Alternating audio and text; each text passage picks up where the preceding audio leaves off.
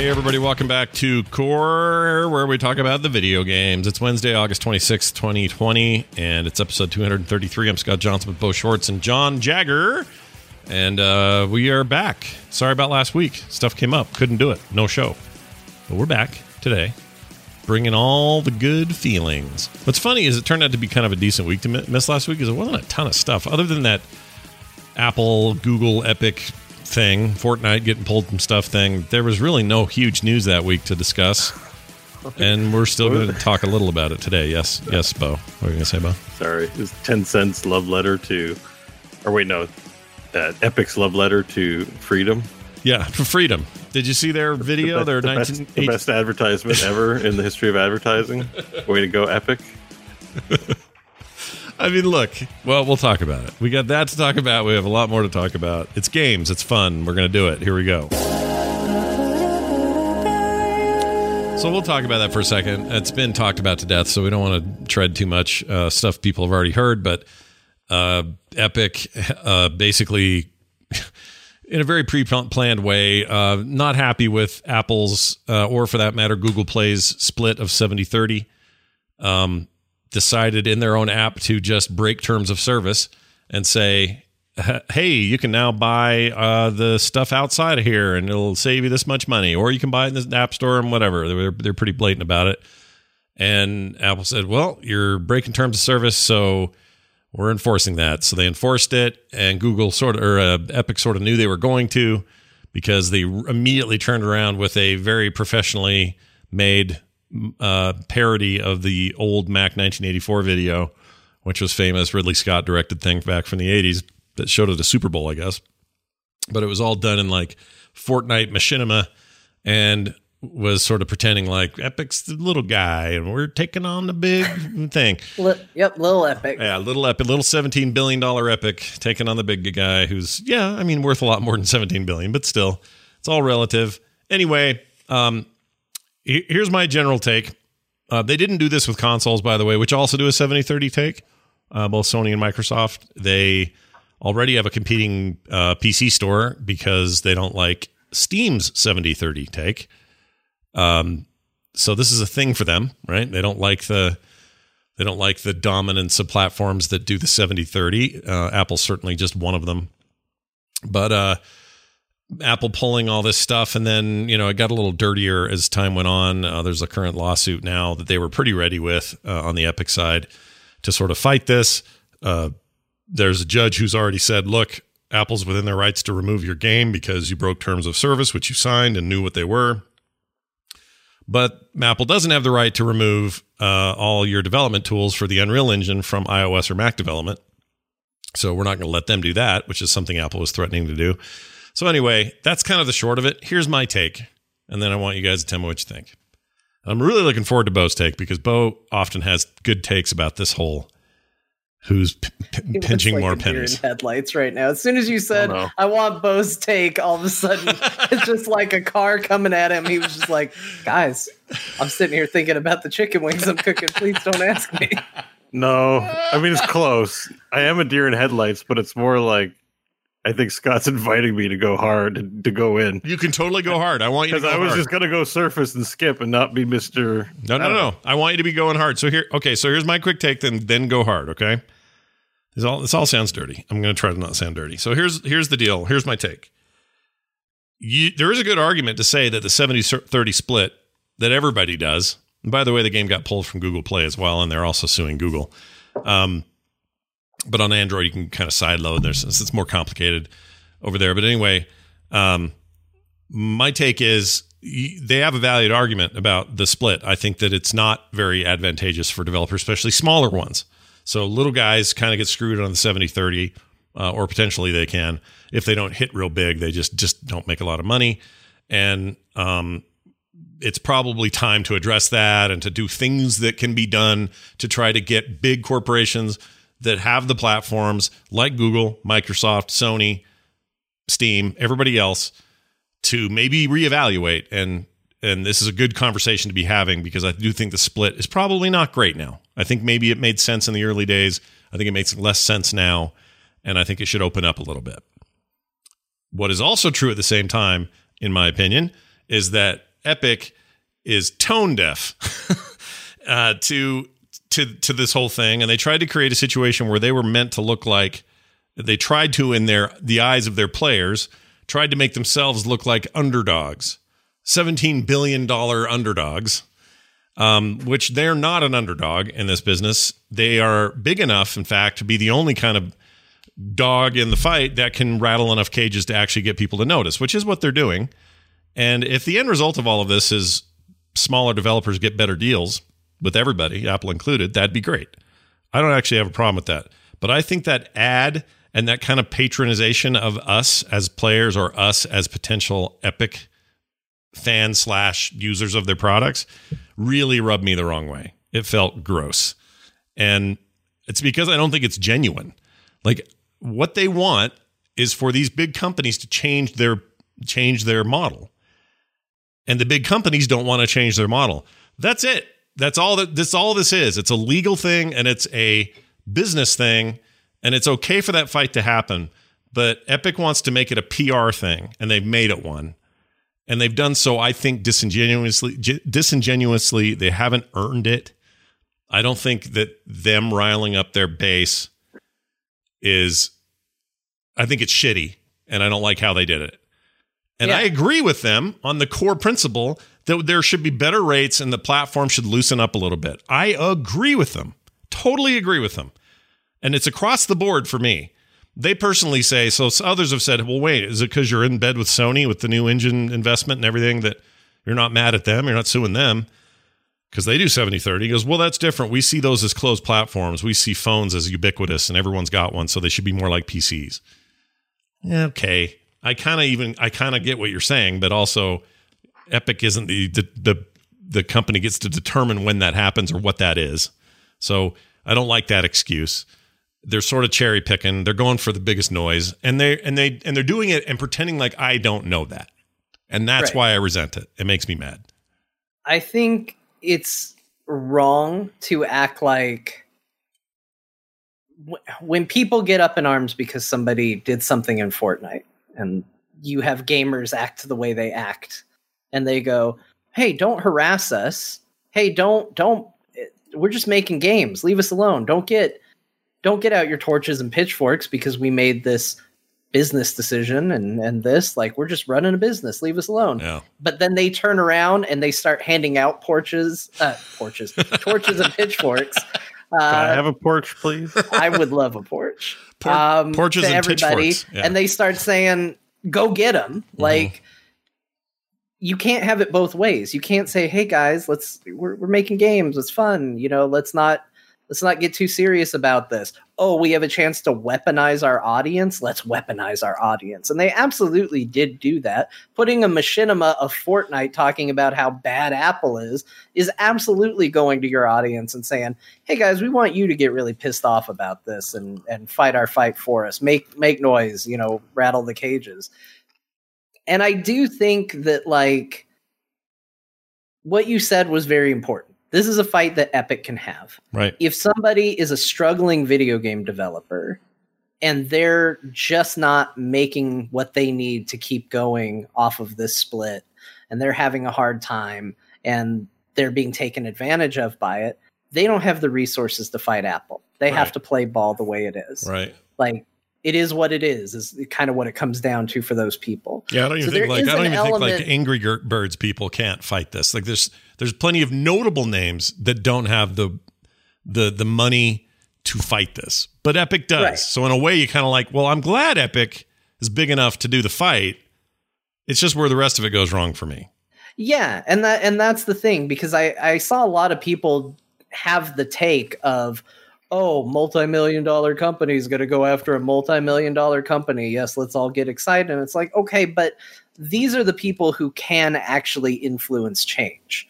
A little tiny developer who's being taken advantage of isn't going to be able to go up against Apple and stand a chance. They're not going to be able to do it. And so I do think Epic going up against Apple and Google is probably what it needed to be.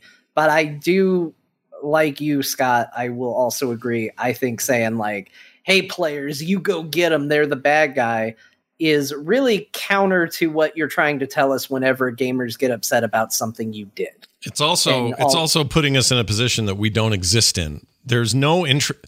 This is not in our interest that they're doing this. They'll make arguments that it is, but this fight is between them and them alone. Now, you could say, well, players eventually would benefit from a better split because more developers would be able to get in, smaller developers, and then we'd get to see their experiences, which we would otherwise not get. Fair point. There's already the word is that Epic in private sought a better deal for themselves. So anybody that wants to make the argument that Epic's doing this for the underdog, they might be now, but the word is that that was not what they set out to do to begin with. They went out and said, hey, we're Epic. Can we get a better deal? And when they got told no, they came up with this as plan B. Yeah. And they can say now, oh yeah, this helps smaller developers. And it may just by a knock-on effect. But that's not what you're doing though. And that's why I just don't like being lied to. I don't like being told a thing. Like, it's cold and it's corporate for Apple to go, you ruined our terms of service, therefore we cut you off. That is the terms of service. Right? It's a cold, faceless robot response. I prefer that because there's an honesty to it. Whereas this other thing is like, do you gamers see what they're doing to us as gamers? Come on, gamers, let's get up and be gamers about it. It's like, no, you're not. This isn't anything to do with us. You don't have nobody's got our best interests at heart here. It's all about who's making money, how you make your money, and how you make more money. It's as simple as that. So be honest with me, Epic. Just say what it is, and then say, and you know what? Some of the knock-on effects may mean that smaller developers will get a better cut. If we can do that, great. That's then even better. That's gravy on top of our potatoes. But our potatoes is what we care about. Is our potatoes. Just say that. You know what I mean? Say that. And somebody bring Wist034 says, like Tom said on TMS today, we talked about it a bit. He says it's a PR battle versus a legal battle, and he's right. And I don't think the PR battle needs to be involved. I don't think it needed to even be there because all it did was irritate me and make me go, well, I'm kind of for readdressing these splits. I think this is a good thing, and I get the business reason why it's better, and blah, blah, blah. Like, I kind of agree with you on that point. Why muddy this up with shitting all over it, trying to make it seem like it's some kind of gamer war that we all didn't ask to be in? Like, F that. Like, screw you. There's a hashtag free Fortnite. Oh my gosh, dude. I hate that. I just rewatched the ad to rekindle the flames of hatred toward Epic. I mean, I've uninstalled the client. Oh, you don't even use their thing anymore, do you? Oh, wow. Forget the corporate reasoning behind it. I'm watching on Twitter at least once a week a black person get shot by police. Yeah. And we're talking about defund the police. We have a lot of serious stuff going on, and it's in everyone's faces. And you're going to show me an ad about this. Like, it's so incredibly tone deaf that I do not want to purchase or be a part of their product family ever again. I'm done with Epic completely. Like, whatever's going on with there, it's just not worth being involved in. Like, lots of games out there. I don't want their free games. I don't want Uncle Epic's free games. Mm-hmm. And I don't want to buy into their bullshit. They're not rock and roll stars, and they're not oppressed people. And, I can take a joke and, say fun things and be ironic and be stupid. But this is seems like a pretty serious statement. And it's part of a trend of serious statements where they're fighting the power.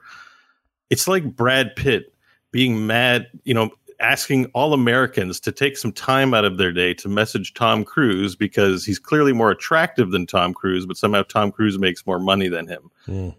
You'd be like, what the hell are you thinking? Like, you have a problem that no one cares about. And this is Epic situation. No one should care about your problems. If you go out of business and can't make money, no one's going to lose any sleep. No one gives a shit about any company, really. So stop it. If you have a real issue that you want to support corporately, that's awesome. Maybe an ad about cancer, maybe an ad about stitching together the community, maybe an ad to play less games and go to school a bit more, anything. But this is self-indulgent, and it speaks to the fact that the people that work at that company really think very highly of themselves, way more than they should. And I don't want to give people like that my money. Yeah, look at that. They asked him to go hard. He went hard. I like it. I like where you're at now. I'm out. I'm going to say one thing about it, though, about what you said. I still go and check what free games are available every week. I don't download them. Is that bad? Does that make me a bad person? I'm not giving them any money. You like to play a lot of games. You're constantly in a new game, and that's okay. But that's just, one of your stripes, and that's fine. So I get it, but I don't need to play them.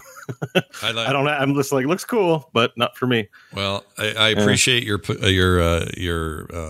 stance. I think it's principled, and it is important. And the thing is, I mean, it's easy to dunk on Apple. Whenever you're a $1 trillion freaking market cap giant company, you get dunked on. That's just the way it is.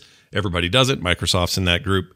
Google gets ripped on all the time. Amazon takes a lot of heat. Facebook, whoever. They're in a lot of cases, rightly so. Like they take a lot of heat because they do a lot of weird corporate shit. In this particular case, to me, it would have been as simple as approach Apple. Can we work a thing out that's different? No? Okay. Either we're staying or we're pulling our game.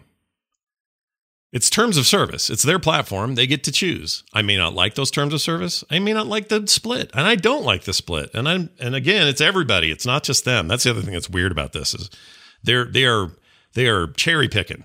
And they're going strictly mobile, and they're going after Apple as their main target. Secondary target is Google. And they already marked Steam for whatever target Steam is worth to them. But that's at least in that case, they're just trying to compete, or trying to compete on PC, and they're throwing a bunch of money around to try to take on Steam. And it's had whatever effect it's had. It seems like it hasn't had that much of an effect, to be honest. It seems like Steam's doing just fine. But in this particular case, they've just completely cherry picked Apple and Google as their targets. And they haven't said, or they've got lame excuses about consoles. I guess I just don't find it consistent. It feels like bad politics where no one's really having a good faith conversation. And I've freaking had it with that. And I don't need it in my gaming stuff anymore. And also politics, it doesn't pay attention to the people involved. For all their attempts to rally the people to their cause, who actually suffered in this? It's the customers of Epic because of how they handled this. Yeah. There's a bunch of kids out there who want to play Fortnite on their phones. Now they don't have it. Not because of anything other than these companies wanted to fight with each other. Yep. And I agree with Bo. There are more important things than, you can't play your game. There's a lot of kids at home right now. I'm dealing with it every day, bored kids. And how are they going to interact with other people and do things in a world where when they say, well, I want to go out and I want to go out and I want to do this and I want to do this, I want to do this with my friends. And we have to go, you can't right now because you could get sick. Yeah. That's what we have to do for them to say, well, now's the perfect time for us to punish the people who use our products so we can make a point. But people be on our side because it's really Apple that did this. No, it isn't. It's not. Like you just said, they could have handled this on their own. Yeah. They effectively did the thing they would have to do on their own, but they did it in a way that forced Apple to enforce terms of service, which everyone should enforce their terms of service, or else why have terms of service? Why even have them? So that's my whole thing with laws. We're going to have laws and then just break them. Well, what are we even doing? Right? So I don't have a problem with that. I may think they're draconian. I may think it's a bad split. I may think all those things. And I do think those things. But that can be an argument and a problem you can deal with in a way that isn't so pandering to your people. It's basically what Bo said, and I think we all agree. The last thing is they are also some percentage owned by Tencent. Right? Yeah, it's not a controlling share, but it's a significant amount. It's not a nothing percentage. Yeah. So some of the money Epic makes goes to a country that is fascist. That is what is depicted here in the video. This idea that people are under control. The lack of self-awareness on that front is also it's staggering. So incredibly shocking. I know. It's I'd forgive any company that's like, I'm 100% Canadian owned or American owned, and they made a statement like that. I'd be like, okay, I get it. You're fighting that fight. You stand for that principle. These guys don't stand for that principle. They do not give a shit. And this isn't for us. This ad is for your kids. Yeah. This ad is for 5-year-olds to be like, yeah, screw Apple. I'm all about Epic. It's also for angry your child's brain share. It's also for angry parents who know that kid has come to them and said, Dad, can I please buy this skin? Dad, can I please buy this gun skin? Oh, I want to look like freaking He-Man or whatever. I don't know what the skins are. He-Man. I'm sure that never happened. But anyway, they want this stuff. The parents say, sure, they buy it. The platform they bought it on was there. And while those purchases are cross-platform, they may not have a PC for the kid. They may not have a PlayStation for the kid to play Fortnite on. The phone was where they did it, and now they can't. So now you have parents that are like, oh, wait a minute, what did I spend that money on for? I can't have these products? Like, it's going to get weird. Yeah. And that's what I saw when I was trying to find out the details of this story so I could talk about it. I literally read articles about how to talk to your kids about this. It's like, this is not something I should be talking to the kids about. No. The kids have, trust me, there's plenty other things going on in 2020 that I should be talking to kids about that isn't why Apple and Epic aren't getting along. Yeah, you're not wrong. To me, it just rubs me all sorts of wrong. And now we've had our say. So that's what we think. What do you think at home? Send us an email. Go to frogpants.com/core and send us one. We'd love to hear what you have to say. All right, moving on.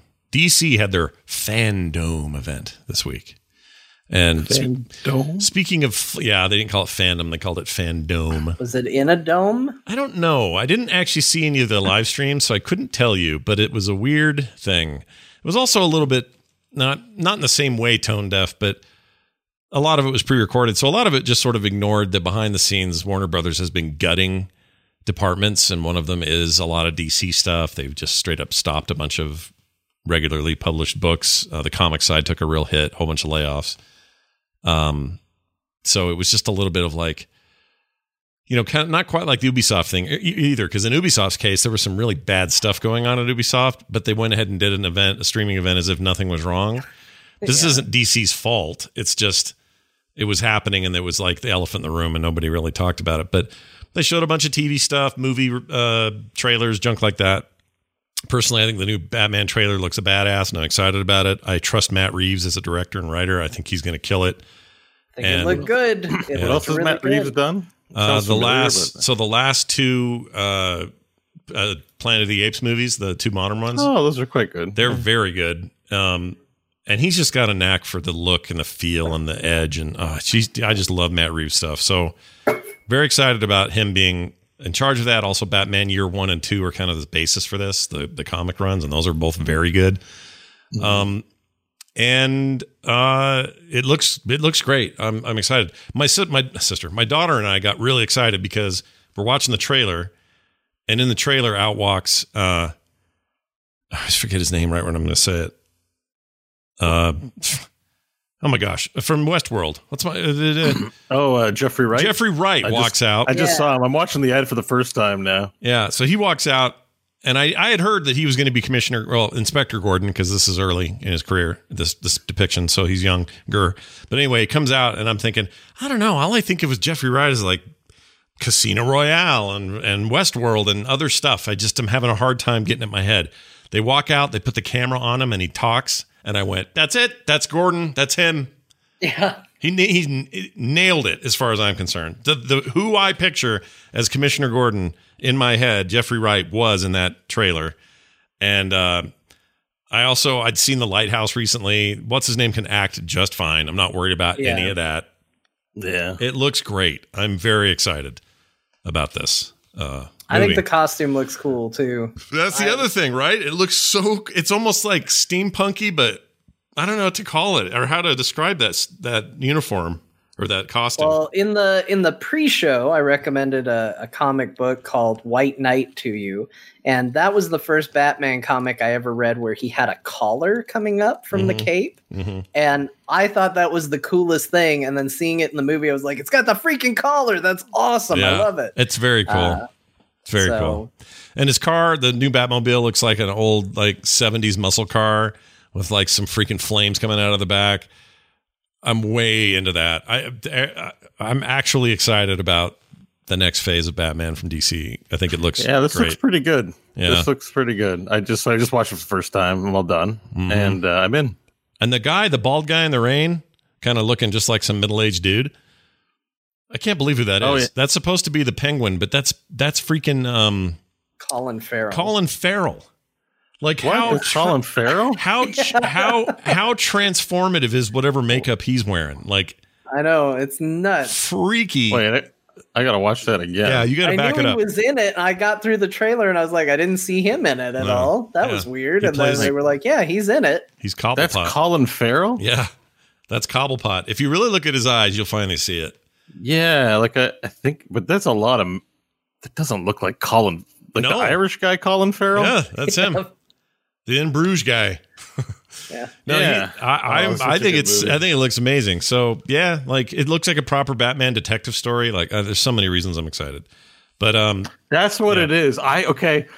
It's just I googled Colin Farrell to find an image of him, and the first headline that came up: the Batman fans think Colin Farrell's Penguin looks like Richard Kind, and I was like, "Yeah, it looks like Richard Kind." I was like, "It's like an uncanny valley Richard Kind." I was like, "He does look like Richard Kind." They should have gotten Richard Kind. I love Richard Kind. Why do they get Colin Farrell and put fat on him when they could just get a pudgy guy? You know that story. You know that the story. I one of my favorite stories when I was in high school or right after high school. I went on a trip to Chicago for my senior trip, and me and my friend Bill went there. And one of the things we wanted to do most of all was go to a Second City performance because it's where all the SNL people came from, and it's just like a big deal.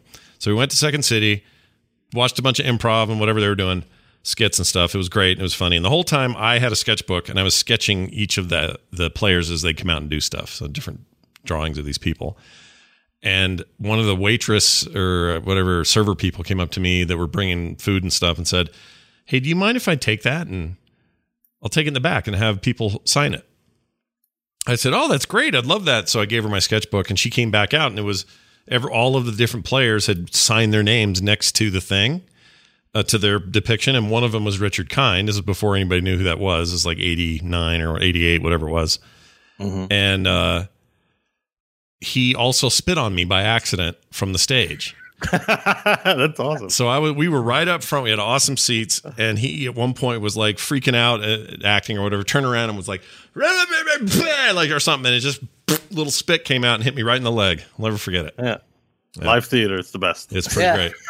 We're in the Splash Zone. They don't give a poncho for live theater, but they should. They should give ponchos though for theater. They really should. If you're sitting that close and they can spit on you, you should get a little raincoat or something. Yeah. Oh, someone in the chat says Andy Serkis is Alfred. Is that true?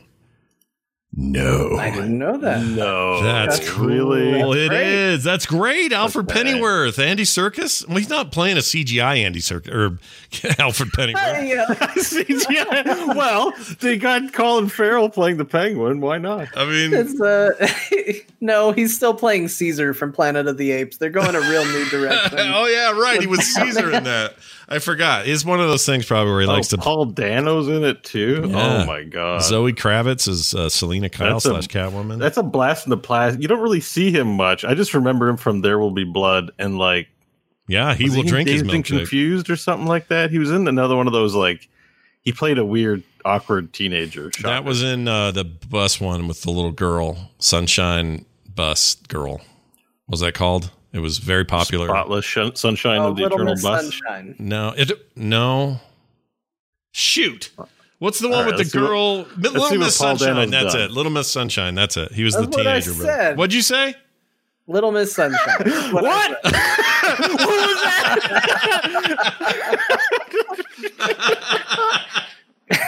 What? Yeah, dude. Look, Peter Sarsgaard, John Turturro, Jeffrey Wright. Let's see, Max Carver. His little brother's Min Carver. Just kidding. Anyway, it looks great, dude. I'm telling you, Matt Reeves can do no wrong. It's the most. I have a lot of feels for that dude and his ability to get stuff done. He directed Cloverfield, by the way. Directed Dawn of the Planet of the Apes, War of the Planet of the Apes. He wrote Let Me In, also very cool. What else has he directed? The Batman coming up soon. The Batman, whole bunch of TV stuff. And this thing is a star-studded cast, dude. There's John Turturro's in it. Yeah. By the way, did you see the Jesus Rolls yet? No, I still haven't. Okay, yeah, prepare yourself. I've been putting it off, but I need he's to get pretty sexual. That's I'll leave it at that. Wow. It's pretty. Him and Susan Sarandon and who's the other guy? Frickin' the guy from Mr. Robot plays the glasses guy. What's his name? Did you say Susan Sarandon and who's the other guy? Yeah, there's a threesome relationship that happens. Okay. And it's what's his name? He was in Mr. Robot. He was in Ant-Man as the Paul Rudd's ex-wife's new boyfriend or whatever. The bald guy, big buff-looking bald guy, right? Yeah. And he talks like a mobster, but he's usually in like weird against type roles. Okay, hold on. 2015's Ant-Man. I'm gonna find him, and it's gonna drive me crazy until I do it. Corey Stoll, that's him. No, not Corey Stoll. Oh, sure. That's not him. Played the Yellow Jacket. No, it's. Hang on. I got it. Bobby Cannavale. Oh, yeah. Cannavale. That guy's great. Bobby Cannavale is amazing. He creeped me the hell out in Mr. Robot. He's in other stuff too. When he shows up, I'm always like, "Oh, we're gonna have a good time." Yeah, he's in all sorts of things. So he's in the Jesus roles as. Well, yeah, that's what you're telling us. As one third of the Susan Sarandon, John Turturro, tryst, right? Or not tryst, but yeah, he was scary. You can find them in very intimate moments, the three of them together. He was in. So be prepared for that. He was Skinny Razor in The Irishman. He was great in that. Yeah, I love that movie. They're basically like, I can't remember how naked they are, but they're all naked in a bed at one point, like having sex. I liked seeing it. All 12 hours of The Irishman. I loved it. It was great. All 12 hours. It was very long. All right. Moving on. Oh, what was the point? Oh, we got 2 video games out of it. Sorry. The Fandom event, Gotham Knights, which is a kind of Avengers-like deal in that it's sort co-op. Of like the Arkham games, but it's got co-op. Yeah, here's the problem, though. All right, so everybody who thought this was the Arkham game studio, Rocksteady, you are incorrect. Rocksteady is not doing this. They're doing some secret thing. Gotham Knights is made. We know what they're doing. It's the next game. What, the next Arkham game? No, the next game we're going to talk about. Oh, no, I knew that. Why do it's no longer a secret. It's out, everybody. It's out. No, John's right. I forgot it's not. That's the whole point, is this is no longer a secret. Anyway, Gotham Knights is by the guys who did Batman Origins, Gotham Origins, whatever it was called. Arkham Origins, which was not that great. It was kind of bad. It wasn't the only one I couldn't beat. Yeah, I didn't beat it. And I loved the premise. The idea of it is really cool. Like, hey, they put a huge bounty out on Batman early in his career. It's the worst blizzard Gotham has ever seen, so the only people on the streets would be people going after the bounty. And on Christmas Eve, all these assassins are going to come after Batman, and he's going to try and solve a crime at the same time. Super cool premise, maybe the coolest premise of any of those games, and I hated it and I couldn't get through it. I didn't hate it. I got uninterested and walked away every time I tried. We didn't have Kevin Conroy's Batman again. There's like a lot of problems with it. And this new thing does not have Kevin Conroy either, but the trailer shows Batman is dead. I'm going to go ahead and say he shows up again later. But anyway, so it's Batgirl, Nightwing. I'm doing this all from memory. Batgirl, Nightwing, Red Hood, Robin, and that's it, right? Yeah. Okay. That's it. So they are in theory in the game, in the campaign, you'll play. I don't know if you'll play whoever you want or if you'll alternate around. But in co-op, you can play different dudes. That part's not clear. We don't really know. Is that just me? What happened? Nope. What happened? We lost. Nope. You can hear me. Oh, he's gone. Oh, he's back. Oh, am I back? Back. Can you hear me? Oh, it's doing that thing it did last week. That was weird. Is it doing it again? Hold on. Gosh, Seems dang like it, dude. Okay, it looks like we're back to full speed. All right, my internet blipped for a second. Y'all should see me. Chat room, you guys good? I'll put a mark here so I can get rid of this in post. You guys see me, chat? Y'all see me? See me now? They should. We're back to full speed.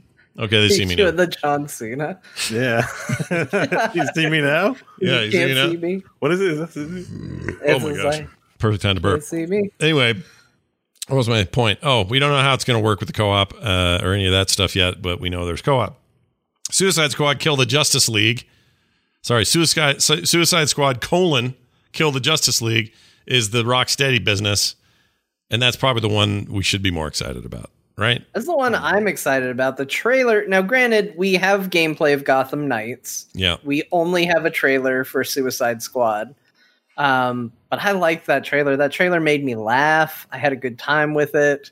The ending of Superman looking like he's about to kill the Suicide Squad, and then a boomerang just comes out of nowhere and hits him in the head, and he barely even flinches, and then you hear Captain Boomerang go, "Why'd you do that, King Shark?" Tries to blame somebody else for it. Yeah, that's pretty really good. It's genuinely very funny. I'm intrigued because one, Rocksteady has a better track record in my mind. Like, I want both to be good.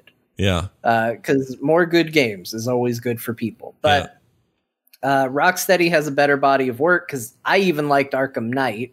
I know a lot of people didn't, but I loved Arkham Knight. Good Batman game. I liked it better than City. I did too. You know what I think? Here's what I think. I think that freak out was all those PC players that had tech problems, and I think it's not about the game itself. The game is great. There's nothing wrong with Arkham Knight. I mean, I understand if you absolutely hated the Batmobile stuff.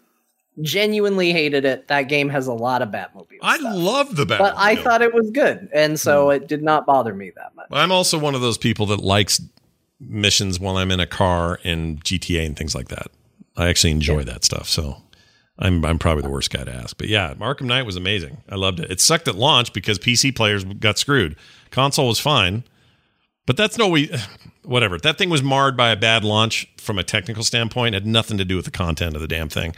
And I remember feeling bad because I think you were this too, John. We both could run it fine. Do you remember that? Yeah, I had no issues. Zero problems. It ran silky smooth, all the settings, everything was great. And I felt bad because I had friends who just straight up couldn't launch it, or it was all kinds of problems. But anyway, what was our point? That's coming out. Suicide Squad killed the Justice League. It sounds great. Is that based on a comic? Is there a series where that's a thing? So I heard a rumor. I don't know if this is true, but Gotham Knights is apparently not a sequel to Arkham Knight. It's in its own separate universe. It's its own thing. Yeah. But I have heard that Suicide Squad Kill the Justice League is in the same universe as the Arkham games. Yes, that's what I also heard. So I guess I don't know if that means there's not going to be any Batman in there. He's a pretty important part of the Justice League, but he died at the end of Arkham Knight, so I don't know what they're going to do there. So far, we've only really seen Superman. It looks like he's under the control of Brainiac. Yeah. I can't tell, but I guarantee you Batman will be back. I'm 100% sure of it. These are comic books, man. This is what they do. They live to bring people back from the dead. I mean, did anyone ever watch Captain America die in a comic and go, "Oh no, he'll never ever be portrayed in the comics again"? Like, no one does that. We all know. No. It's a given. And video games are just right there with that sort of thing. So, unless you're talking about Last of Us or something, nobody comes back. Lord of the Rings Gollum is a thing. Is that true? Is that a thing? What happened there? What's that about? I don't know. I want to talk about this. They announced plenty of games. There's plenty of games we could talk about, but this one is maybe the most confusing to me because I don't know anybody who watched The Lord of the Rings and said, "You know whose shoes I want to walk a mile in? Gollum. Yeah. Got to get my fantasy on. I really just want to play Gollum. This is where my time and attention needs to be spent." Maybe it'll be great. I'm not trying to put the game down, but I heard it and I was just like, what? Yeah. In the entire world of Middle Earth, this is what we decided we needed to make, was a Prince of Persia-esque stealth game where you play Gollum? Yeah. Okay, yeah. I guess. The stealth part makes sense to me because that's his thing, is he sneaks around and does weird stuff.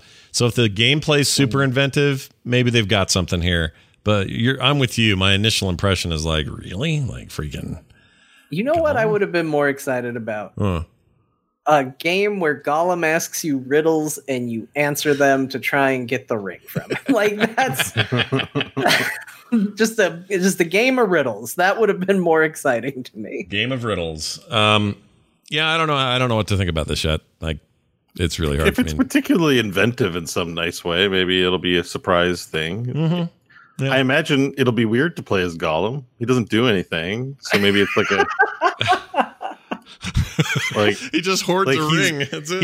He's basically a fantasy addict. Yeah, So if you ever wanted to play like a Coke Addict, Coke Addict the video game, like that's kind of what it is, right? Yeah. He wants the ring. He has to keep the ring. Everything's about the ring. I don't know what he gets up to. They should just do like Sonic and have him collect rings and keep them. And then if someone hits him, just bling, bling, bling, bling. He has to go Caswell again. That'd be great. Oh my gosh. There you go. That's the game. Sonic the Hedgehog skin where you just play as Gollum would be great. My precious. But the great part about it is that as you play, you go from Hobbit to disgusting creature. Because his story's super depressing. Yeah, it is. It's the worst. It's one of the most cautionary tales of the entire Tolkien universe. It's like, don't be like Gollum. Rather than gain abilities, you should lose abilities. Right. You get uglier and nastier and lose abilities, can't talk anymore. And anytime you look at a puzzle, it just goes blurry because your ability to rationalize thought is just muddled now. So you just, I don't understand. Now I can't get the Sonic thing out of my head. I am curious if it's going to be Liam doing work on this, because I know traditionally he gets tapped to play and mocap Gollum. He does Gollum like nobody's business. He's so good at it. If any of you played which was it, Shadow of War, whatever the first one was. That had both, I think. Is he in both? I just remember there's all kinds of Gollum in that first one. And every one of those VOs, that was all Liam. And I wouldn't be surprised, because it may as well be 2001 and Andy Serkis, doing the voice. It's that good. Actually, I'm going to ask him. Are you Gollum in this new thing coming out? Let's see if you can. He might not be allowed to say something right now. Yeah, he may not. They've announced it. Maybe. In theory. Is it just called Gollum or Lord of the Rings Gollum? Lord of the Rings Gollum. Oh, so they went for the colon. Lord of the Rings colon. Yeah, they went with a colon. Game 21. Okay, game. Here we go. 2021 video game. Currently no cast listed. Oh. I'm willing to bet. No cast. If you're going to hire that dude, he's your dude. Probably. Oh, yeah, for sure. All right. What else we got here? Oh, I got a Fall Guys thing to say, because I've been playing Fall Guys, and I'll talk about it a little bit more later. But Fall Guys is the most downloaded game in PlayStation Plus history. So that's a game you can, if you have PlayStation Plus subscription, they give away a free game every month, or a couple of them. That's part of the service. It's always been there. This one of these last ones was the launch of Fall Guys, and it is now officially their most downloaded game in the history of that service, which doesn't surprise me. It's a monster hit. People are playing it on that PC. I think it should come to everything, mobile, Switch, everything. It's the kind of game that'll play great no matter where you play it. And it's just big, dumb fun. I've never been more angry at a game than I have been at Fall Guys lately. Holy freaking crap, that game pisses me off. Because there is a grief. You know what? I'll get straight to it. Here's the problem with Fall Guys, and it's also part of what makes it great. But these little bean dudes, it just looks so whimsical and goofy, and the whole thing feels like a Dreamcast presentation. It's got like this music and stuff. It's very Sega reminiscent. And these beans, 60 of them, are all racing in these these horrible, Wipeout style obstacle courses trying to get to the end. It's basically a battle royale racer, but you're just running and jumping and avoiding obstacles and all that. And at the finish line, there's a very popular thing to do that makes me want to murder people. And it's guys who will get to the finish line, not cross. They'll turn around and they'll just look at you coming. And if enough of them do it, they're stopping people from coming over the line. Or at the very least, they're waiting for you to get there, knowing that they're the second to last person, or they're the last person. If they go over, they end the round. And they've waited for some poor sucker who's been falling left and right, doing his best, keeps thinking he's got a chance. Oh man, it hasn't ended. I must have a chance. He gets all the way up there, sees this purple bean dude looking at him, and then runs up there as fast as he can. And then the bean dude guy turns around and crosses the line, and then that guy's out. It's just griefy and shitty. Oh. It's so maddening. Did you see the video of the guy who goes through so much trouble, and he goes through so much, and he's like it's like they've got room for like 3 more people or whatever. Yeah. And there's one guy in front of him, and then he's the next, and it's like, you're going to do it. You're going to be one of the 3. You're in. And the guy who was going to cross before him turns around and grabs him and just tosses him off the side of the level when he gets eliminated. It's so mean. It's so mean. But it's also, clearly seems like part of the game. Yeah. Like, I mean, I think they can curtail some of it. There's another map where you're in your second round of elimination, and there are these like rubber log things you have to get over, and they're very narrow, and you got to be careful. And you guys all bumbly and dumb. And sometimes what'll happen is a guy will get up there and hunker down and just stand on the log and look at you, and you can't get past him unless you can figure out a way to shove him off. And you can do that if you have some help. But if you're on your own, he's got kind of upper ground, and so that's griefy. Like, it's griefy. Freaking annoying. So annoying. Anyway, that's a great game, though, and I love it. The point is, Fall Guys, very successful, well done, greater than any expectation they had, and I'll talk maybe a little more about it later. Right. Finally, Final Fantasy XIV. You may know it as 15. 14. I'm sorry, 14. Oh, I was thinking. Yeah. John with the quiet correction. 14, the MMO, not the guys in a car, not the bro gun car thing. Yep, the MMO, not the bro trip. What? Tell us why you want to talk about this. What's your deal? I just want to acknowledge it because I've had a bunch of people message me about it. That was a game. Obviously, it has a very passionate fan base. People were very excited when I picked it up and was playing it for a little bit. And everyone's been very curious if I'm going to get back into it because on August 11th, I believe it was, they did their big update that removed a bunch of quests from the game. Mm-hmm. So it kind of streamlined it. So all that stuff that we talked about, the kind of rough beginning and then the 100 quests in the middle where I fell off, they've trimmed all that down to where it's a little more story focused and a little more streamlined to get through. And so people have been curious if it's going to bring me back to the game. And I just want to say it probably will.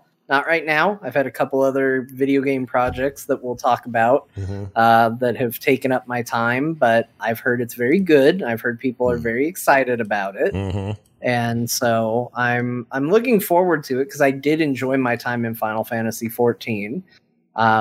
But that's out there. If anybody else is like me that was interested, but this quest business was holding you back, there's your PSA. That stuff is out. It's more streamlined, and you can get into it a little easier than you could before. Maybe I will now. I don't know. I've been wanting to check it out as well. Because, it's the big rage. It's the number one competition for World of Warcraft right now. They're doing real good with it. And it's console-based as well. So you've got a lot of cross-platform numbers, and we don't know because nobody releases any numbers. They may actually be outperforming WoW right now. I don't know. But I wouldn't mind checking it out.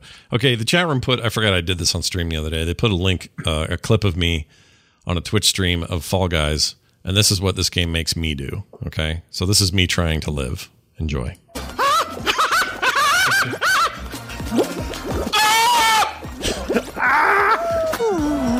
Yep, I died. Oh my gosh!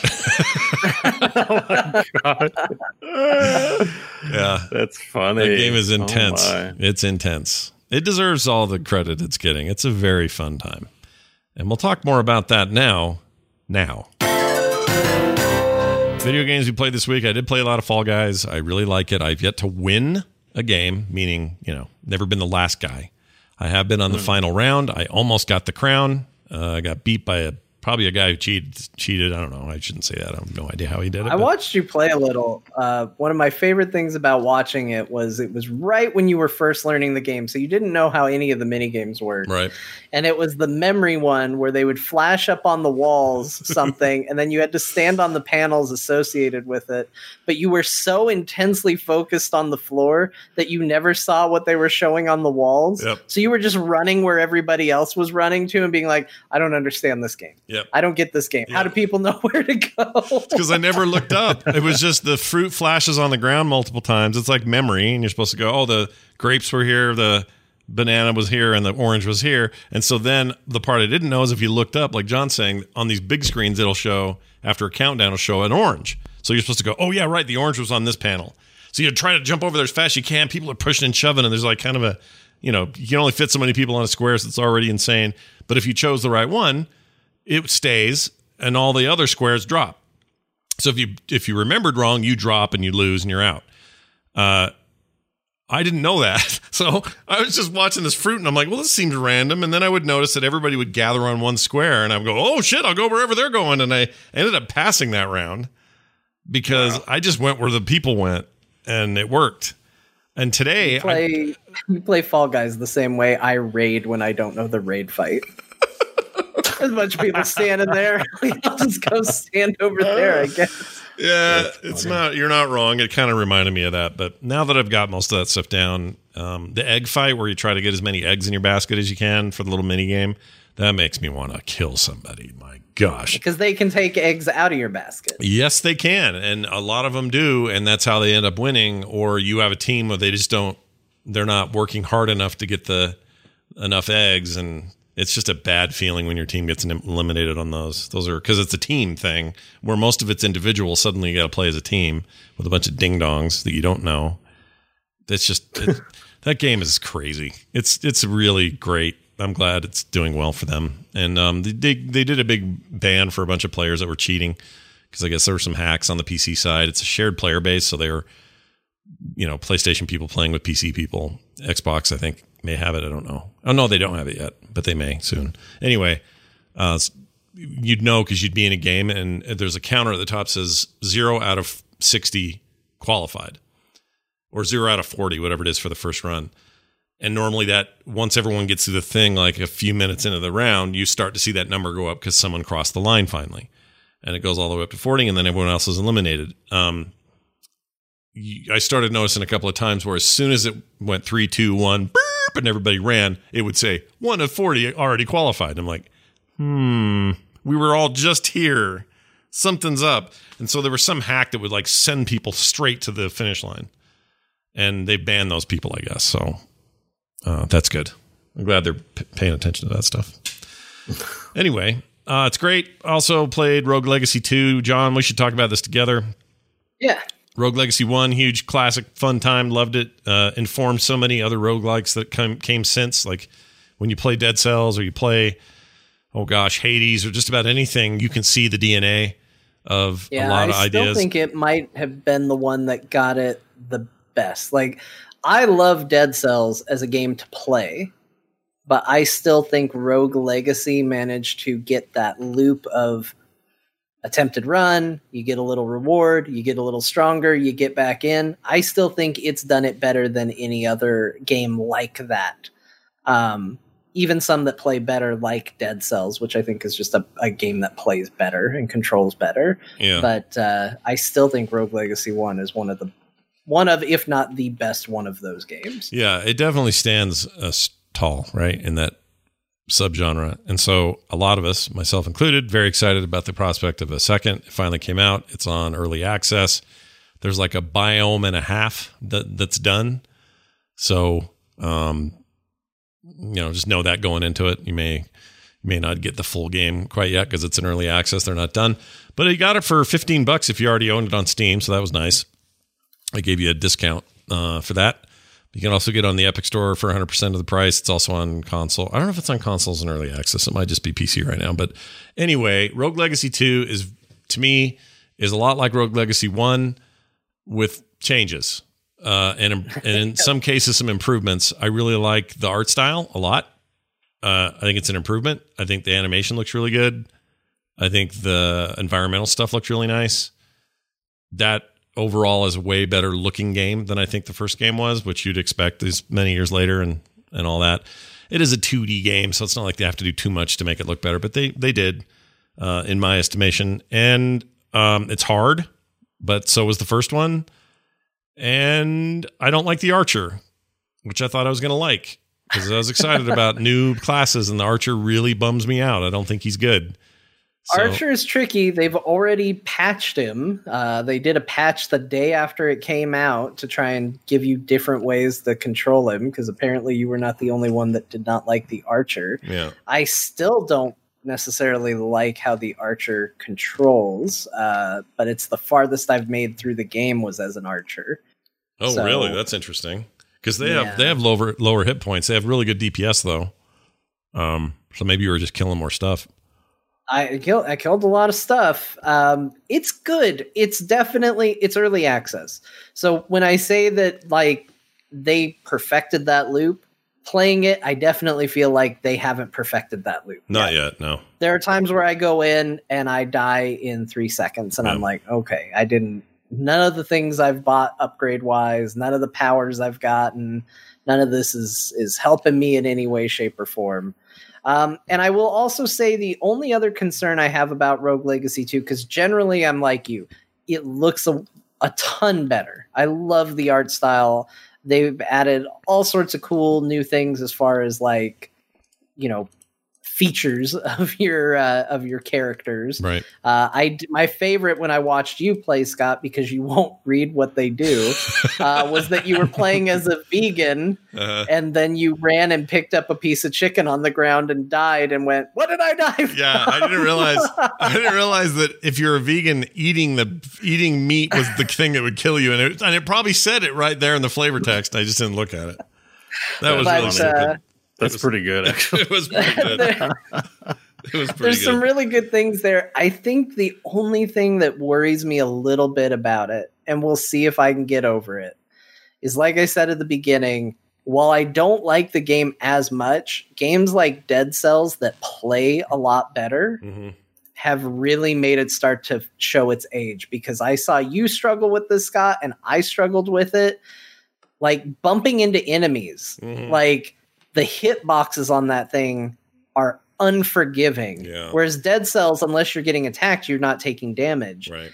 And I actually got as one of my offspring's abilities was that you would only take damage if it was a direct hit to your heart. I don't remember what the name of it was, but that was essentially what it boiled down to. Yeah. And all of a sudden, I could kind of lightly bump into things. There was a little forgiveness on the hitbox, and I was only getting hit if I was actually getting targeted. And as soon as I did that, I was like, this is how this game should play. Yeah. Like, I liked the game way better in that mode than I did by default. And so it's little tiny things like that where I'm like, this game plays a little older than it should. Yeah. It doesn't quite feel updated in the gameplay sense. Like the fact that they added a little spin dash thing move you can do to propel yourself up is neat for puzzles and things, but doesn't really add a whole lot to the game experience. I wish it played a little bit better than it does. Yeah, it feels dated. The weird thing about, I agree with everything you've said. That's you actually put in words some of the stuff I was having a hard time figuring out how to describe. All I know is that it drove me to want to play Fury Unleashed more, which is this game I've talked about on the show a few times. I don't think you guys have ever checked it out, but it owes its lineage to this for sure, to the Rogue Legacy 1.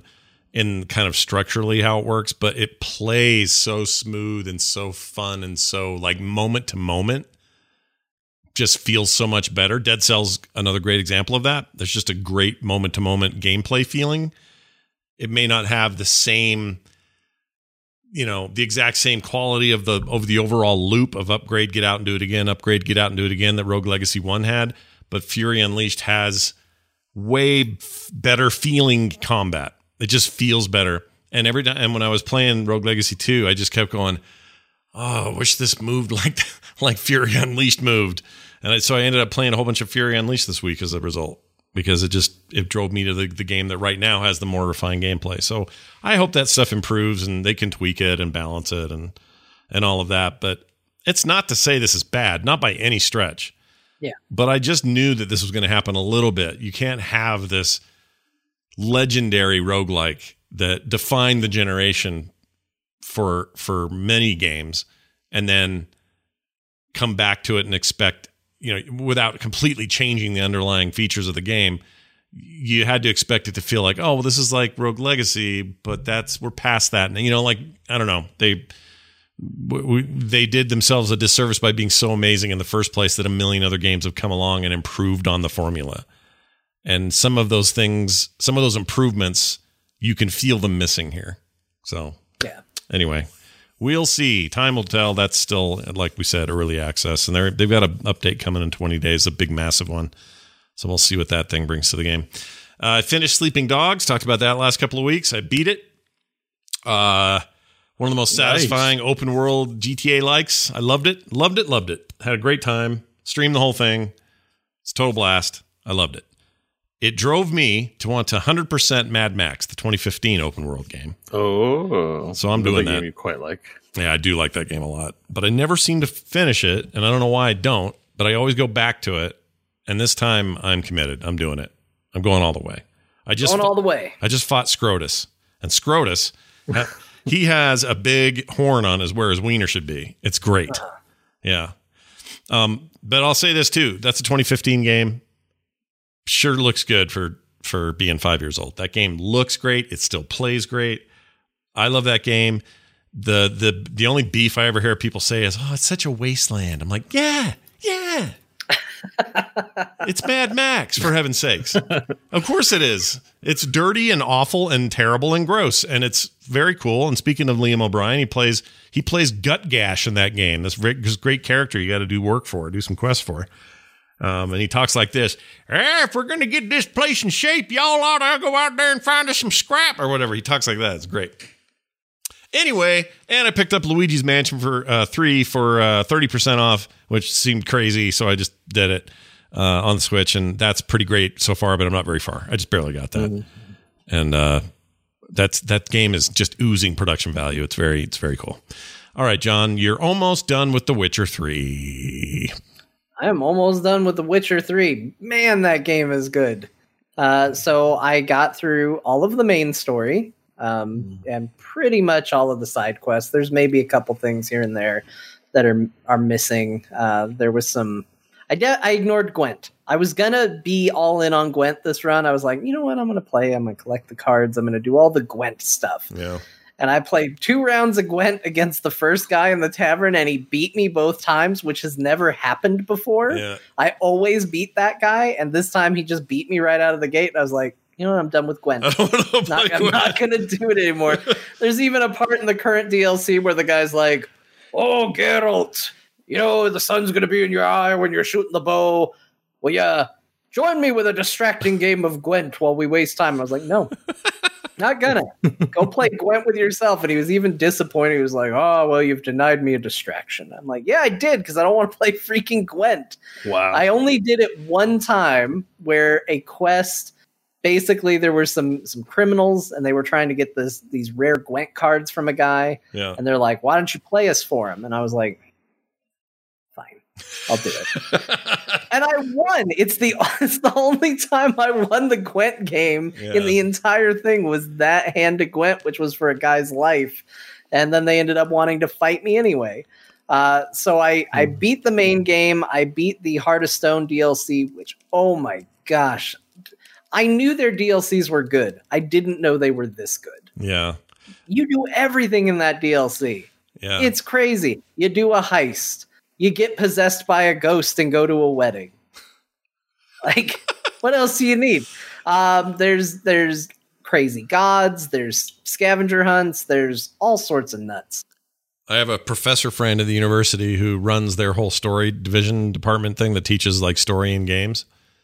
And, in their games degree department thing, says to this day, she says that that game plus Blood and Wine is the single greatest narrative video game she's ever played in her life. I'm kind of about it. I'm getting into Blood and Wine now. It's the last thing I have left to do, and I'm thoroughly enjoying it. I know I've talked about it a little bit before on this show. Just the attitude shift from default Witcher to Blood and Wine Witcher worlds, like, couldn't be more different. You know, in default Witcher, everybody needs your help for everything.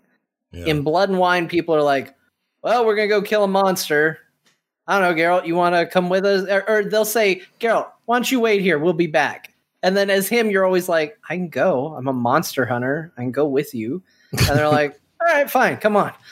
You go along with them. Yeah. It's just great. Everything's bright and colorful. It's a bunch of clunky knights in armor. And I love Blood and Wine too. I'm just not far enough into it to say, like, yes, definitive, it's the best. But I'm making my way through it. And that game again, old games, I am constantly just going, my goodness, how does this game look as good as it does? Yeah. The graphics curve has really leveled out in the last 5 years. Shockingly pretty. It's so good that it made my girlfriend go camping. What? Wait a minute. She saw it and went, because she saw how lush it was. And she's like, oh, I should go camping. Okay. All right. She's watching me walk around in The Witcher and she's like, I got to get outdoors. And I was That's like, awesome. I was like, okay. You will note it did not have that effect on me. Yeah. I was like, this is enough. Thank you very much. But she was like, I'm going camping. Off she and the kids went. They went camping. Wow. And they had not a great time. Continues to confirm my camping is overrated stance. Well, for me these days, camping involves a hotel room and a check-in key. That's camping for me. Although I haven't been to one of those in a while. City camping. City camp. That's right. Yeah. Awesome. I'm glad you're digging it. It's a pretty game. So yep. I will probably be done by the time we meet again. Because although I'm shocked at how big Blood and Wine is. And the new creatures they add, that's the other thing. All the other ones use the same monsters. Mm-hmm. All of a sudden you go to Blood and Wine and everything you're fighting is different. There's giant centipedes and I had no idea how to fight those. I was just getting taken out constantipede. You just got to hide behind the mushrooms and shoot the little things up and then move around. Mm-hmm. Oh, wait, that's centipede. Yeah. These are giant centipedes. Okay. They're tricky. So anyway, Witcher 3, I can't rave enough about it, but it's also a game that everybody has raved about already, so it's probably not news to anyone, but no, I love it, dude. I love that we're both playing old 2015 games right now. I love it. I think that's great. I think it's a testament to it's easy to have stuff go past us, even big AAA things that were in our face back then, and then finding the love for it again, I think is a great sign in games. It's like we're getting to where movies are, where you can enjoy an old movie and not be too put off by its graphics, 5 years ago games 5 years ago, they all look amazing still. From if you played a game in 2015 that was from 2010, not so much, right? Yeah. Like it's just gotten, we've stretched that out and some call it diminishing returns. I call it like, I'm finally like getting my money's worth. Gives it a timeless nature to it. Yeah, I like that. Because it's not, like you said, with movies, I mean, if you go back far enough in movies, you get to the point where everybody talks the same, and that's weird. Yeah. Where every guy's like, hey, what are you doing over there? You're being hysterical. And you're just like, oh my gosh, why is everyone talking like this? What happened to our society's vocal cords? Right. But yeah. It's cool to be able to play a game and have it feel new. I mean, there's little things. There's a quest in The Witcher where you compete in a tournament, a night tournament. Yeah. You have to ride a horse, and while you're riding the horse, you have to hit mannequins with a sword, and you have to shoot a crossbow at a target. And that's the first time I got mad. In the entire game, that's the first time I was like, what are they doing? And they knew. I also am convinced they knew because in the quest dialogue, as you're getting up to it, the guy's like, these are the 3 events. You're going to really want to practice the horseback riding. And like every time I talked to him, he was like, you definitely need to practice the horseback riding. And I was like, why is he being so adamant about this? And then I played it and I was like, oh, because it plays like shit and they want me to get used to it before the pressure's on. Yeah. Because the amount of times I watched my sword go through a dummy and nothing happened was substantial. Yeah. But I remember that's the only time that game has really shown its age in any big way that was frustrating. Yeah, I think that's why I like my Sleeping Dogs playthrough, because it held up in almost every way, except there's just some great open world jank that doesn't happen as much today. And there's some hilarious moments, like dialogue moments. I walk up to a guard in Hong Kong and I'm disguised and it looks like I'm working for the guy they're guarding. And I'll say, hey, the boss wants to know what happened to his dog. And this guard goes, oh shit, I haven't seen it. And then immediately just starts walking the other direction.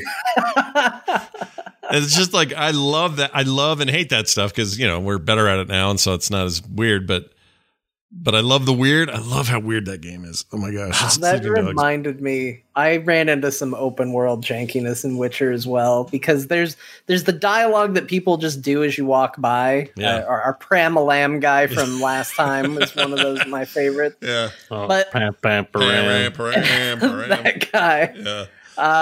But this one was a case of they wanted to show that time had passed. This was after you beat the game, and you're back in a village where they didn't really like you at the beginning, but now they do. They're like, and that you go up to this guy, and this guy's like, Geralt, oh, good to see you. Are you going hunting? And he's just like, yeah. And he's like, great. Maybe on the morrow I'll go hunting with you. And you're like, okay. And it's just like, it's there to show you that they like him. Yeah. And then it cuts back to the gameplay, and I walk past them, and he goes, get the hell out of here. I love that. That happens in JK Grammer's in our chat. I've been playing on and off. I've been back into the new Ghost Recon. What's it called? What's wrong with Wildland. No, the other one, the newer one, Breakpoint or Breakpoint, Point Break. Yep. Breaking Point Break. That sounds whatever right. it is. Anyway, Point Break. I always forget the name for some reason. Breakpoint. That's it. So this happens a lot where I'll do a quest and I'll find this lady and I'll walk in the room. She goes, what are you doing here? Leave. And then I'll talk to her and she'll go, oh, it's so good to see you. I'm glad you've come by to do the thing. Here's the secret chip. You gotta take this down to what's his name and do this thing. Thanks again. We're all counting on you. And then it'll fade away again where I'm standing there to leave. And she's like, well, are you going to do anything or just stand there? I'm like, dude, who are you? And do you know I just talked to you? Like that kind of open world jank. I love it and I hate it. I love it at the same time that I hate it. It's great. Pam. Yep, that's our guy. He's our mascot. Grounded. How's Grounded? You're playing in the grass and you're a little tiny dude. I didn't play a lot of it, but we talked about it. And so I figured I'd just acknowledge that I got in there. And apparently I missed a tutorial tip about scanning things. Mm-hmm. Apparently that's a game where you look at things and you scan it. Oh, and right. I didn't know that. And so I'm running around and I'm doing things and it's pretty. I like the game. It's a very cool concept. I like a lot of what I saw, but it turns out I missed a lot of key crafting components because I wasn't scanning anything. Uh-oh. So I got up to a point where they're like, hey, build this. And I'm like, I don't know how to build that. I checked everything. I'm like, I don't know how to build anything. I looked around. I was getting nothing but the same materials. And I said, okay, something broke. And I quit. So I didn't have a ton of time in there. And then it was after the fact that people are like, hey, you got to analyze these things to get blueprints. And I went, oh, well, that would have totally changed my experience. But it wasn't there and it wasn't obvious when I was playing it, so I missed it. And so I had fun with what I played, but I didn't play much because I missed a tutorial message, I guess. I get you. The worry I have with that game, like aesthetically, it's totally my jam, but I don't like survival games. Like, just don't care about them. Like, gather stuff, build up a thing, make it overnight. Okay, I lived. Like the whole Rust game loop. It's just so not my jam. And it seems like there's a lot of that in there. So I don't know how I feel about it. Maybe one day. It's got spoders in it. Oh, yeah. Big, ugly spiders. And then. I did play with the arachnophobia setting. Oh, yeah. I found spiders in the game and I had to know. Yeah. Sure enough, you slide that thing all the way up. To me, it became scarier because it went from a spider, which I understand, to a gray blob with two little floating eyes, just like floating stupidly through the forest. And I was like, it's like a weird cartoon ghost in this realistic looking game. It's like Slender Man's testicle or something floating around. I don't like it. But there's different levels. I mean, you don't have to go to just like a pile of gray goo. You can limit the number of legs, limit the number of eyes. You can get rid of the fur. There's levels to it. But the kind of haunting floating thing that it turned into at the end was weirder to me than the scary spider it started as. Yeah, it's kind of cool that they're in there, though. I like those settings. Yeah. Accessibility. Bo Schwartz, you played a lot of Dead Cells. I know this for a fact. Since we were talking about Dead Cells, how did you're good at those kind of games. How'd it go? Well, I enjoyed my time playing it. I probably played it more than I had wanted to, but it's fine. Yeah. I watched some lectures. It's an easy game to like absorb some other material while you play it. So I watched some lectures on stuff while I was playing it.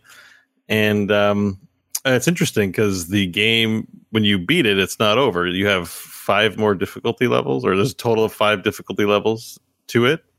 So as you beat the game for the first time, you can crank it up to 1 dead cell. I think they're called stem cells, maybe, or something like that. But you get these cells, and then when you have a cell, you can increase the difficulty. So I'm on hard now. Oh, they sound like keystones. They're like keystones in Warcraft, or like mods. Same deal. Yeah. So on the harder difficulties, there's more monsters. It's more fun to play, but it's harder to get anywhere. Everything does more damage to you. But you get a little bit more cells, so you can speed up your unlocks. I felt like I unlocked a lot, but now that the game's in launch state, there is a massive amount of unlocks to get in that game. And it's kind of fun. There's always like a little carrot or something where you're working towards a new cool weapon. Even though you're playing the same game again, the game responds very well to controls. It's just pleasant to play with a controller. It's really good. It's a really good experience, and a lot of TLC goes into the moves and stuff. Like overall, it's just an amazing game product, and the weapons vary it up enough to make it fun. They're also a little ridiculous. There's a tentacle in the game. I don't remember a tentacle being there, and you just whip it at people, and then you pull yourself so hard that you do critical hits and move through them, and it's like wild and a lot of fun. Yeah. So there's like crazy weapons in there. The one downside I'd say to Dead Cells is just like it is a roguelike, but you are once you've played through it a couple times, you're running through the same levels again. It's fun, but there's that part of your brain where you're like, I want to keep playing this, but I want a little more variety, even though there's already a lot of variety in this. It's just like, no, I get that. I like the ones that give you an ability to sort of teleport forward to stuff you've already surmounted. Like. Yeah, well, actually, as I get better at knowing, because there's patterns to the roguelikeishness of the levels, right? So you get to know what to expect in each biome. So I'm at the point where like a lot of the magic's gone, because I know this one will have a total of 4 exits. I know what I need to get to them, and I know which one I want to go to, and I know what the rewards are for when you hit the break point. You can, if you get 30 kills without dying, you'll get a door. If you make it in 2 minutes, you'll get a door. Like that all varies depending on which path you take. Sure. And it all is very confusing and weird at first, but once you've played, I think I've played through it now. I think the total number of runs I'm up to from the weekend is like 50 to 60 or something like that. Oh, wow. So, I've played through the game quite a bit now, and it's enjoyable. Yeah. I like that game a lot. I usually need very little excuse to go play it again, but that's what I ignored it for a while. I played in early access, and I was like, okay. And now that it's full launch, it's a really good, it's a good deal, good game to play. Yeah, it's amazing. Got some great DLC. It's a quality product. Turns out Yeah. They have a really cool system at that developer. They're French, and nobody, like the founder and executive people, and all the way down to the testers, they all get equal pay from any revenue.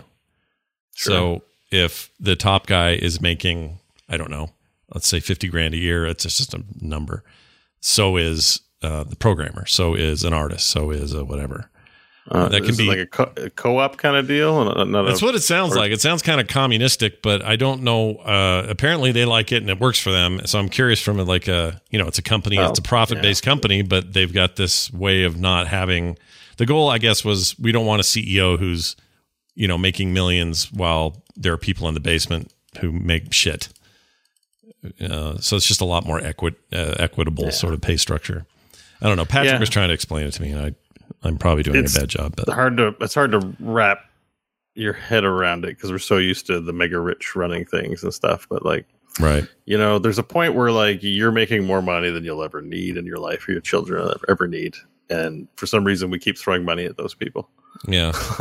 Once you hit a certain it's like not communism to be like, you got enough, buddy. Yeah. You have a lot of money. That's you have $30 million. Give some other people some money. Let them work for it. We're not giving it away. Right. But you got money. If you run out, then you can come back and work. But for now, we don't want you working anymore. Right. You get out. Or you work for free. Right. Like I just feel like there's just like an amount of money where you're just like, I don't need this money anymore. Like, and anyways, yeah, well, let's not get into it. No, you went hard. I like it when you go hard. That sounds terrible. All right, moving on. What now? Oh, I know. That's a good question. Quick email. This is from who's this from? I'm going to call him NPC.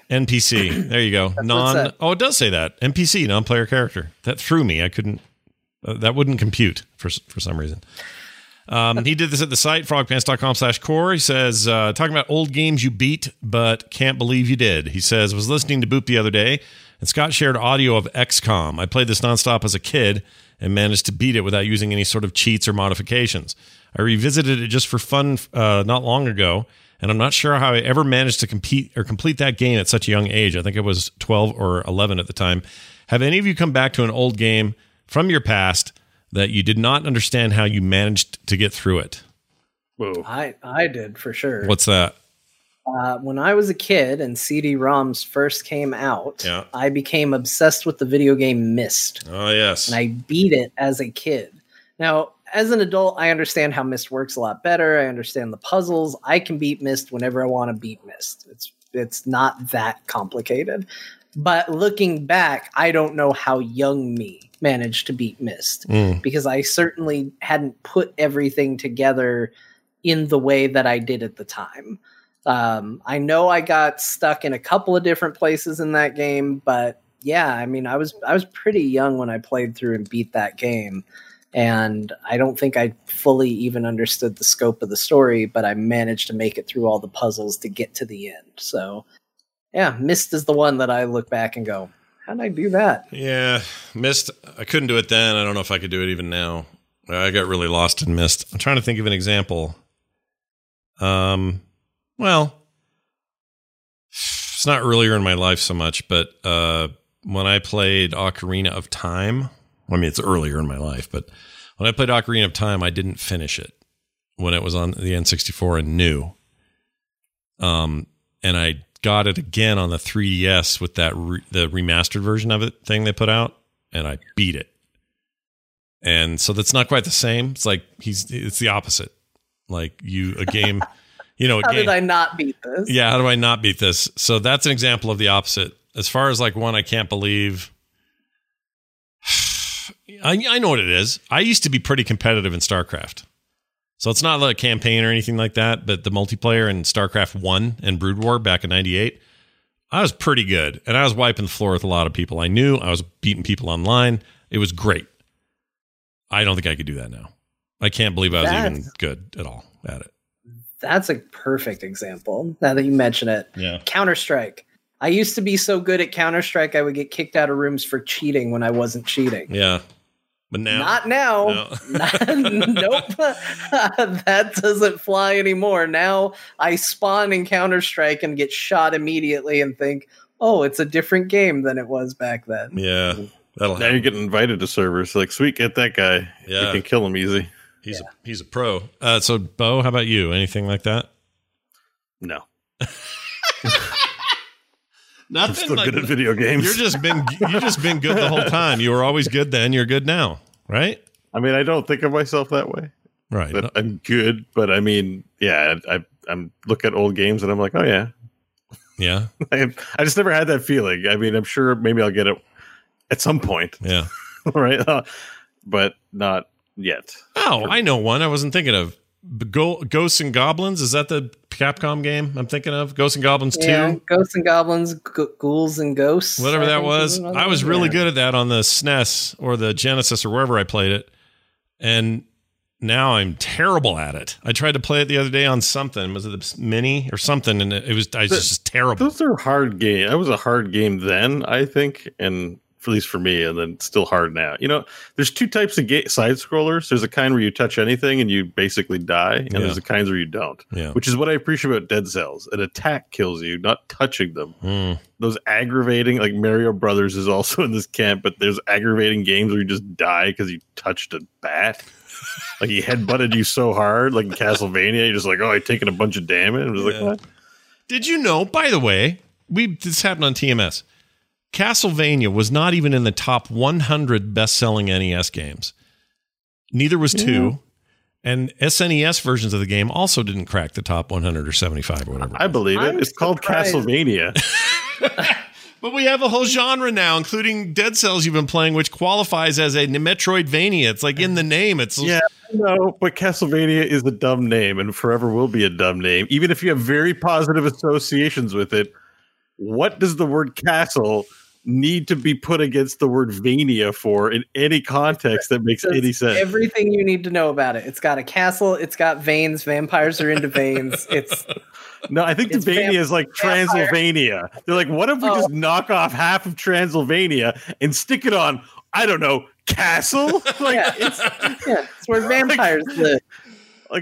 Castlevania. Yeah. I mean, I'm not saying they should change it. I'm just saying we have to properly recognize that Pennsylvania, John and Jill Abermarkey of Idaho aren't going to shop for their NES games and going, Castlevania, I understand what that is. But this is the thing. Like the one of the top selling PS1 games was Castlevania Symphony of the Night, right? Yes. Yeah, that's where the term comes from, though, Scott. Because when we call something a Metroidvania and we refer to Castlevania, we're not talking about 1 or 2. We're talking about Symphony of the Night. Are you sure? Because Castlevania, the first ones are not Metroidvania. Castlevania 1 and 2 are not Castlevania games in the Symphony of the Night lineage. They're more like Mario Gaiden. Yes. Yes. Okay. 2 is a little more open because you can explore. Yeah. It's not 100% linear, but it's not in that vein. Okay, I looked it up. This seems to support what you're saying. I'd never thought of it before. It says Metroidvania is a subgenre of action-adventure video games. The term is a portmanteau of the game series Metroid and Castlevania. Metroidvania uses the game design and mechanics that are similar to games of these two series. Specifically, the term derives from the Castlevania Symphony of the Night game in particular, but many other games that came after it. Which are generally considered to be more certain aspects of gameplay comparable to the Metroid series. So it's a combination, but yes, Symphony of the Night is the one that they refer to. I didn't know that. Yeah. I mean, I played Symphony of the Night, but I just kind of thought, well, that's just a new one of these, and it's a new generation, and we're all doing great. No, I've played the original Castlevanias, and they're like Ninja Gaiden or side Mario scrollers. They're just side scrolling. Yeah. Yeah. So they should have called a Metroid Symphony of the honestly, Nightums. Castlevania 2 is sort of one of the original open world games because it is a side scroller. Yeah. But you can adventure back and forth across the land, and you have to. There's little dungeons you go into. It's almost, I'd say it shares most of its DNA with like Legend of Zelda 2 Adventure of Link. Yeah. Like it's a lot like that, actually. I am surprised to hear that it wasn't in that high up because that was one of those games where everybody who got Nintendo Power needed it to get through that game because it was really hard. Yeah. And that was during that whole, like, everybody has Nintendo Power and everybody buys whatever's in Nintendo Power and all of that. But that, or you're calling the counselor people, the game counselors at Nintendo for help. Yeah. Man, some of those old NES games, those are pretty rough. Pretty rough. All right. Well, I feel like I learned something tonight. That's fantastic. Thanks for the email. And do we all say a game? Oh, Bo beats everything. So we're not. Bo doesn't. What? You don't beat everything. What? Well, you're just a good gamer. That's what I'm saying. You don't. There's nothing. Oh yeah. No, I don't have. One doesn't come to mind. There probably is one. But no, I don't think so. Like I was bad. Like Mega Man. I was bad at it when I was younger, and I'm bad at it now. Like there's no improvement. Yeah. Like anything I'm bad at now, I was bad at then too. Yeah. Like there was some like those. Anything touches you and you lose a life games, I'm awful at because I'm lazy. If you're able to master and beat a game, are you master beating? Okay. I didn't beat a lot of games as a kid, so I was not a great master beater, but I feel like I got the concepts down pretty good. I gotta give Benj in the chat credit for that. He made me think of it. Anyway, sorry, what are you saying, Bo? Beating a game doesn't make you a master of it necessarily. Right, but if you master, if you beat it, you're just beating. Okay. But if you're baiting, no, wait. Nope, don't bring that into it. Then we're talking You only bait in big bass fishing where you put the bait on the rod. Oh, right. One of my favorite VR games is called Bait. And that sounds like a dirty game, but it's not. It's a game where you you fish. And it's a last name for some people, like Kathy Bates. Oh, yeah, Kathy Bates, which isn't to say that she Bates. We're saying that's her name, Kathy Bates. No. And if you're Except in that movie Misery where she dated the author. And a little known fact, she has a sister named Martha Bates. Martha Bates? Dear Martha Bates. Wait, where did you hear that name? That's my Snyder cut right there for you. Okay, that's it for emails. Thank you for sending that in. You can go to the website and send us any emails you want, and we'd love them. We'd love to hear from you guys. We love your thoughts, your comments, your feelings, your corrections, whatever it is you want to say. That's over at frogpants.com/core, and we recommend it. Please do that. You can also help us survive and thrive at patreon.com/core show. There are many cool things you get in addition to bonus content every episode, which if you're already supporting us, you know this. So thanks to you and everyone else who hasn't. Maybe consider it. Patreon.com/core show. I think it's going to do it.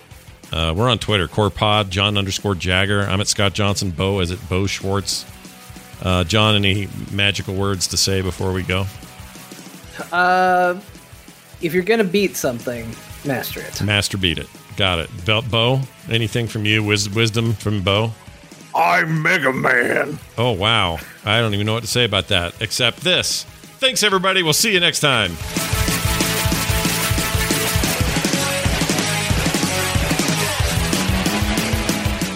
This show is part of the Frog Pants Network. Frog Pants Network. Get more shows like this at frogpants.com. We're under attack!